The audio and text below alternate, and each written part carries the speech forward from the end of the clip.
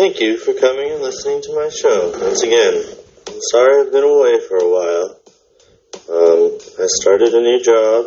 I've been working more at my primary job as a substitute teacher, and the two combined have proven to make it difficult for me to record, just because I've been drained. This is Kai Schwa, your loyal host, yours truly, and thank you for being here. We are going to continue with my mother's memoirs.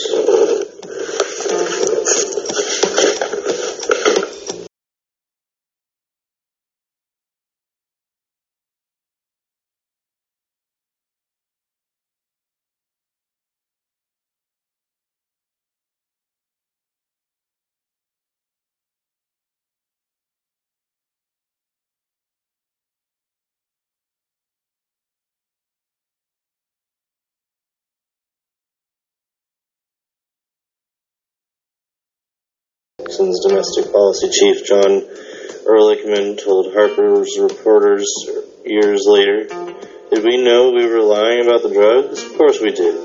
Excerpt from How to Be an Anti-Racist, page 25. Thus, blacks and anti-war activists were being consciously vilified and thrown in jail for drug use for political reasons. In 7th grade at Burlingame Intermediate School, girls still needed to wear dresses, and you could not vote until you were 21. I wore a dress but got called into the principal's office for wearing excessive makeup. Meant for young girls with too much eyeshadow, but they decided to apply it to me, who was dressed as Raggedy Ann. That all changed by 1971. Airline flight attendants still needed to wear skirts and dresses until 2003, so don't laugh. Getting to wear pants at school was a big deal. Jeans were in. The Vietnam War was raging, and the thinking was, if you could be drafted, go to war, and be killed, you should be able to vote. Thus, the voting age was changed in time for the 1972 election. The Hobbit was the J.R. Tolkien book that everyone was reading. I was not even into pleasure reading. Not sure I read it then. LSD was prevalent, and I spent at least one day high at school but didn't get caught. We had a few other trips with Carol Sue, Lynn Root. Probably save those stories for a different section. I met my good friend TC, whom I remain friends with to this day, along with her siblings, Colleen and Belinda. We took the bus to school and back. Some days Jim Barnes and I would ride our bikes. Mine was a green Murray Stingray. It took about an hour, so we had to leave early. I remember bumming for spare change so I could buy a grilled ham and cheese sandwich out of the vending machines. They had replaced the cafeteria at school. By 8th grade, my allowance was $3 per week. I could save for 3 weeks and buy a lid, 1 ounce of pot, roll it into joints and sell them for $1 each. My first venture into entrepreneurship. I was dating Tim Waite, hanging out in my father's workshop that I converted into the shed with black lights. The red wicker couch, perfect for making out, and the big, overstuffed chair that some guy carried over from a house that had burned down at Howard Avenue and Stanley Road, or maybe Claremont. There was also the tie-dye sheet hung to cover the shopsmith. Everyone that came over signed the sheet with permanent pen. I think I might still have it somewhere in a box. We spent time at the roller rink in San Mateo and played bumper pool at the Burlingame Recreation Center Teen Club. I was very good at bumper pool. I joined the San Francisco Ensemble, a theater group that performed Shakespeare's The Taming of the Shrew. We performed all over the Bay Area, including Pacific High School, a free school in La Honda, where students were free to study what they wanted, or not. Wanting to go back one weekend, I left home after school, leaving my parents a note telling them not to worry and that I'd be home on Sunday. They worried. They found my diary. With the help of the sheriff, they found me. That was the beginning of the end of good relationships with my parents for 10 years. I was 13. I informally changed my name to Marion Logan. At the end of 8th grade, my parents thought it would be fun for me, e.g. let's get her away from all those kids, to spend the summer with my Uncle Jim in Oregon. It was a great summer.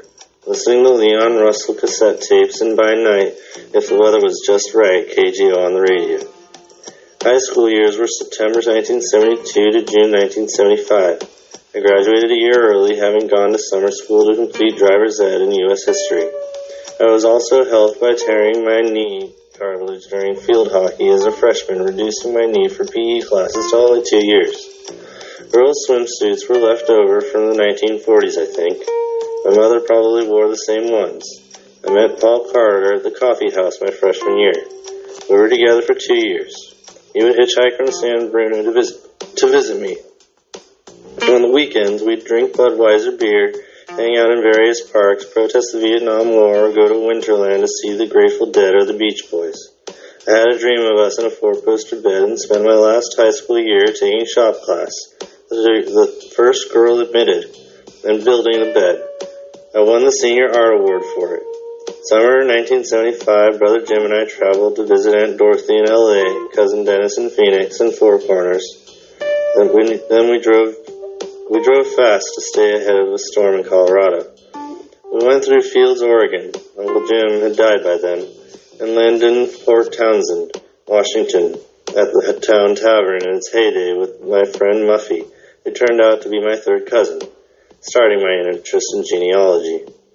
She and I went to Vancouver hitchhiking after a ferry ride, then home by August in time to babysit for my sister and her husband when they left to spend a month in Alaska. I got to take care of Jenny, Terry, and Jeff. I had been babysitting them on and off for 5 years, but this was a whole month playing mom, the best birth control a person could ask for. The last half of the decade was spent working at Drury Photocolor, selling books door to door for Southwestern Company in Pennsylvania, then farming pictures at the Great American Framing Shop, all while going to college at San Mateo. Though my initial major was biology, a high school field trip to the Standard Oil Refinery because I was in a chemistry class, hard but fun, influenced me to change my major to engineering. Meeting Jeff Becker at Drury's influenced me to change it again to electronics technology, and listening to a lot of Bruce Springsteen with Asbury Park friend Pete Shorey at Winterland. Selling books door to door for Southwestern, along with Social Security money received because of my father's disability, emphysema, all allowed me to go to Cal Poly. A professor I had defined success for me. Success is having a job you look forward to each morning and a home life you look forward to returning to each night. It has stuck with me ever since. I interviewed for several jobs during my senior year. I really wanted to work on developing holographic theater, so I interviewed with Spectrophysics for a field engineering job in Europe. I also interviewed for several jobs at Intel where my brother Gene worked. They had an opening in their Santa Cruz facility. I'd always wanted to live in Santa Cruz after vacationing there every year as a child. Intel could also hire me in December with a start date in June. I said yes.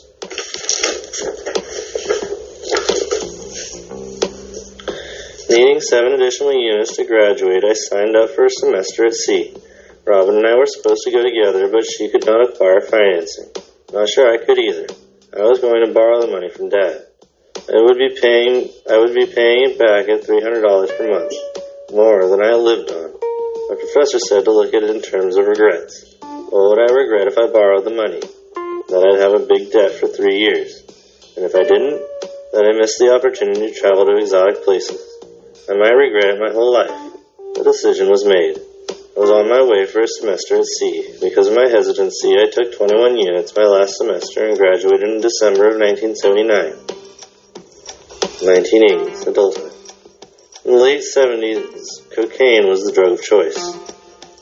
You stayed up at night, had a beer and a line every now and then, which kept the conversation going well into the morning.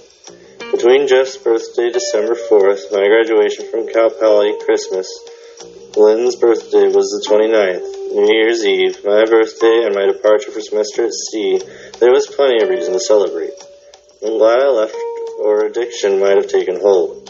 When you do a line in the morning to get started on the day, it's a sign you are getting close. Looking back, I'm very glad I had an exciting trip ahead, and a good job at Intel waiting for me when I returned. Remembering earlier self-rule, never get pregnant or addicted, also helped. February 2nd, my parents dropped me off at the train station where my boyfriend from Cal Poly, John, picked me up, and we drove to Long Beach, stopping at Disneyland on the way. How did the trip make me who I am today? It probably made me a little braver. I was a wallflower, an observer.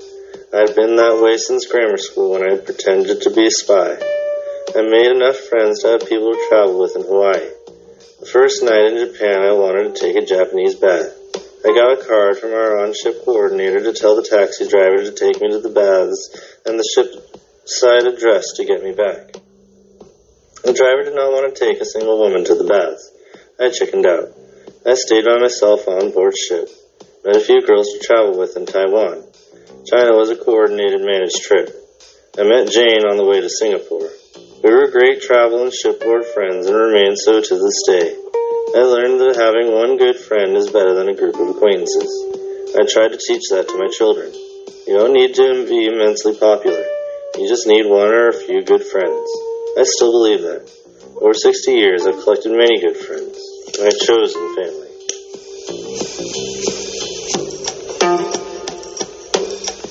I think I'm going to pause.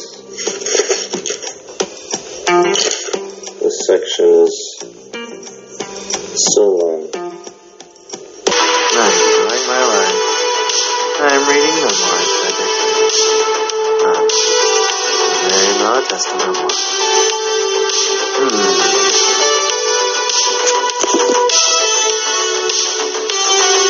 The internet allows you to make your own dynamic, your own universe.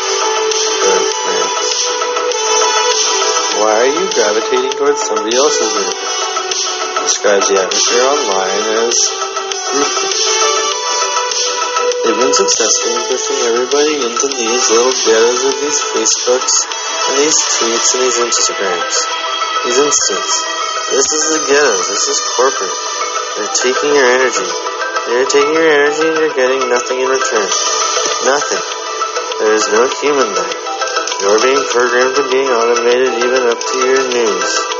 The same corporate glaze over everything. I'm just warning this country that yes, you don't get this false sense that you are an individual when you're on Facebook. No, you're not.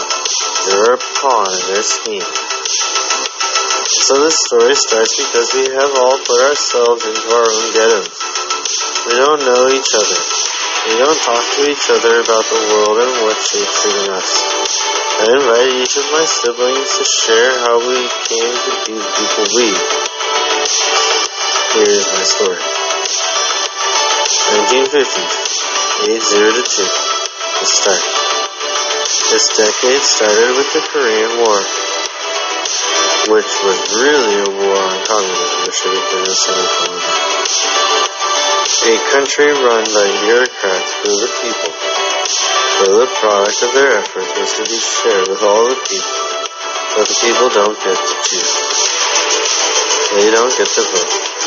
They get to vote and in return are housed and fed. But you don't get to get more if you work harder under communism, which of course is the American way, where capital, the benefit received through hard work or creative thought, is kept by those who produce it. At some point we all agreed, via voting for politicians to represent us, that there are those who produce it. That is a Republican statement. At some point we all agreed, via voting for politicians to represent us, that there is some responsibility by those who own the capital to share at least some of the common good. Taxes were levied on those who received the benefits of capitalism and spent on things that would benefit everyone. Roads, schools, and a military to protect us in our way of life. After the war, for which we felt was worth obliterating 50% of most all the cities in North Korea, we settled. China and North Korea remained communist. South Korea got its freedom, but no one was really happy. I wasn't born until the end of the 50s, so they only had an indirect impact on me. I wasn't quite 2 years old at the end of the decade. Uncle Jim and Marion, 1958, Shoreview. March, Marion, Pawpaw, Christmas, 1958. 1960s, age 2 to 12. The formative years. My formative years were from the age of 2 to 12. My early education probably took similar to the one of the previous generation received. See Dick run. Run, Dick, run. Was the text in first grade. Period. In second grade, I met Carol Pulley. This is a new page. Add flag. My father. This is from the perspective of my mother. Norman was still living at home at the age of 31 when he decided to marry the divorced redhead with a daughter. He knew his mother would come to love them as he did someday. It was another way to prove himself a self-made man. New line. It seemed he was often doing that to overcome both his small stature and the fact that he lived in the shadow of his brother Gene, who died when Norman was only 11. Gene 21. New line. Norman believed in truth, honesty, and integrity. He knew he was being true to himself when he gave up his job in sheet metal to start a card room behind Harry's bar, even with 3 kids and a wife. He would be doing what he loved. He would be around friends, given the opportunity to gamble in a safe and trustworthy environment. He passed this legacy on to his children. We always repay our debts, tell the truth, and try to be happy. We are faithful and trustworthy. We thank Norman for being who he was every day, a good man and a loving husband and father.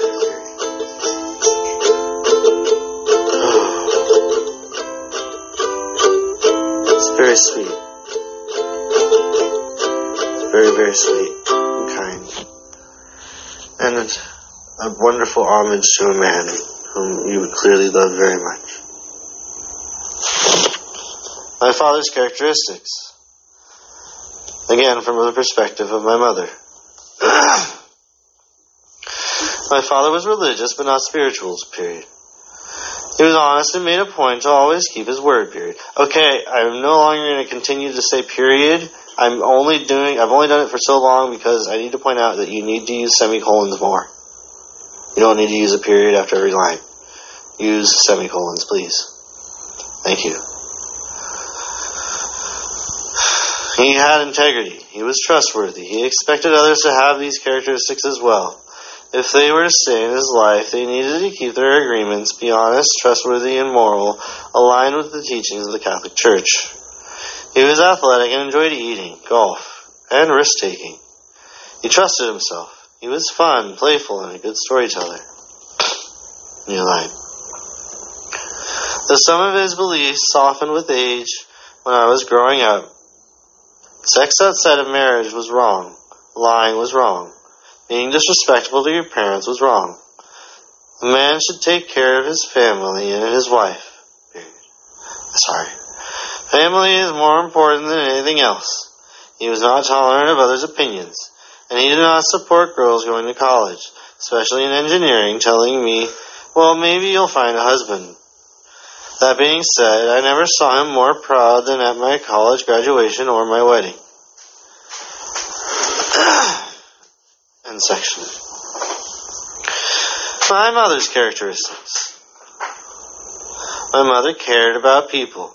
She was helpful and responsible. She was tolerant of others' beliefs and took great interest to learn about other cultures and religions. She was spiritual but not religious. She was honest but knew how to keep a secret. She was protective. She didn't tell my father everything she knew. She didn't tell him about things we did or about how she could fix things. She was self-reliant. She was a good listener. She had many friends, some of her high school days. She had a good sense of humor, was creative, friendly, social, and involved in the community. Next page. Words of wisdom. Let go, let God. I'm going to say that again after I take a drink. Flag.